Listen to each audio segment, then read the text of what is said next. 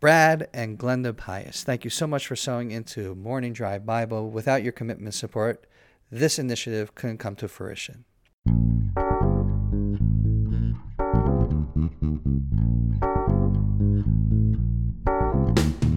Good morning from Jerusalem. My name is David Krupman. And my name is Scott Kahn. And welcome to Morning Drive Bible. Hey, Scott, how you doing? Well, I'm getting ready for Yom Kippur coming up in just 2 more days. Tomorrow night, actually. Another fast day, the Day of Atonement. Yeah, but this one, I never mind fasting on Yom Kippur. I don't enjoy fast days. I don't think anyone really enjoys them, but I really dread fast days. But Yom Kippur is a day I don't dread. It's a day I actually kind of look forward to. I don't enjoy the not eating, but Yom Kippur is such a powerful, incredible day that eating on it would be unthinkable. It's not a day that I'm thinking about eating all day long. It's a day of prayer and repentance, and in some ways a really happy, special day. It's a 24-hour period. No food, no drink. Can't wear leather shoes. Can't even put on some perfume or cologne. Can't smell nice. There is a custom to actually wear white, and they actually put on something called a kittel, a white robe, all in preparation for this holiday, the sacred fast day. However, one should not think that this is the and be all of a 1-day, 24-hour period that we come in, we ask for forgiveness, and that's it. And we don't ask for forgiveness any other day. Well, as we've said in earlier podcasts, the entire month of Elul leading up to now for certain groups within Judaism, they say prayers of repentance. And it's not just Elul. In fact, every single day, 3 times a day in our daily prayer service, we say, "Forgive us, our Father, for we have sinned. Pardon us, our King, for we have transgressed. For you pardon and forgive. Blessed are you, Lord, the gracious one who repeatedly forgives." Every single day. And yet Yom Kippur is special. It's a little bit different. Slightly different. Well, first of all, we eat other days, but not on Yom Kippur. But Yom Kippur has a special element to it. People shouldn't think that just because Yom Kippur is the Day of Atonement, this is the only day that God forgives.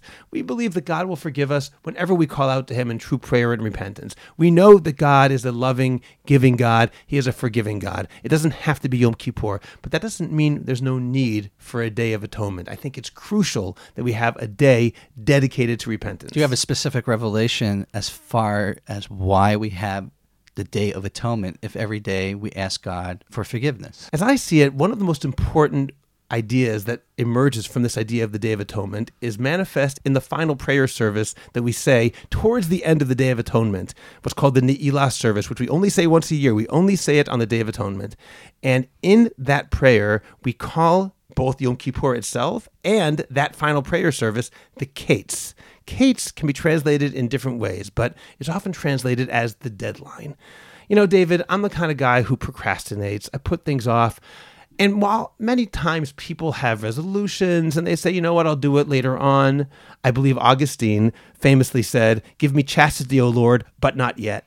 We always want to wait for things later on because it's easier to do it tomorrow. The problem is, there's eventually going to come a time, to be honest, for every single person alive, that tomorrow doesn't come. And if we always put things off for another day, knowing God will forgive me any day, we may never actually have a time that we actually sit down and really work on ourselves. Yom Kippur is a deadline. God says, no, this is the day. Today is the day that symbolically God seals the book of life and the book of death and says, this is what's going to happen in the following year. Yes, there are other times for repentance, but having a deadline enables us to say, I can't wait any longer. This is the moment. This is the time. And it forces us to really get our act together, which, if we looked at it as just another day, we never would really do. What's interesting about your revelation, Scott, is that we don't spontaneously enter into the Day of Atonement.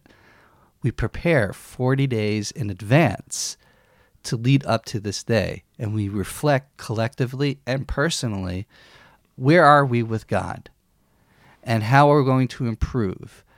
You never walk into these days that are solemn about responsibility and about forgiveness just off a whim. You come in prepared. And what's great about Jewish tradition around this is that there is a preparation period for all of it. I don't know if this has ever happened to you, David, but I'm quite serious.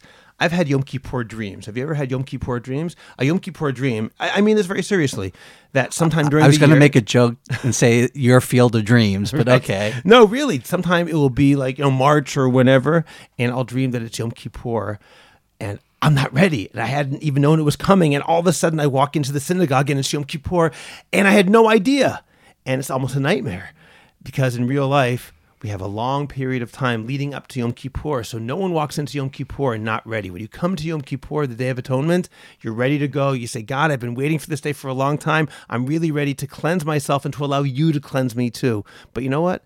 Even someone who doesn't prepare, sometimes someone will show up on Yom Kippur, walk into the synagogue, barely knowing what's going on, and he or she will have a revelation, and suddenly their lives will change. We hear about these stories all the time because Yom Kippur has such power that, yes, we should be prepared, but even absent preparation, the power and holiness, and yes, joy of the day itself can cleanse somebody even in that final moment. I'm David Nekretman. I'm Scott Kahn. Blessings from Jerusalem.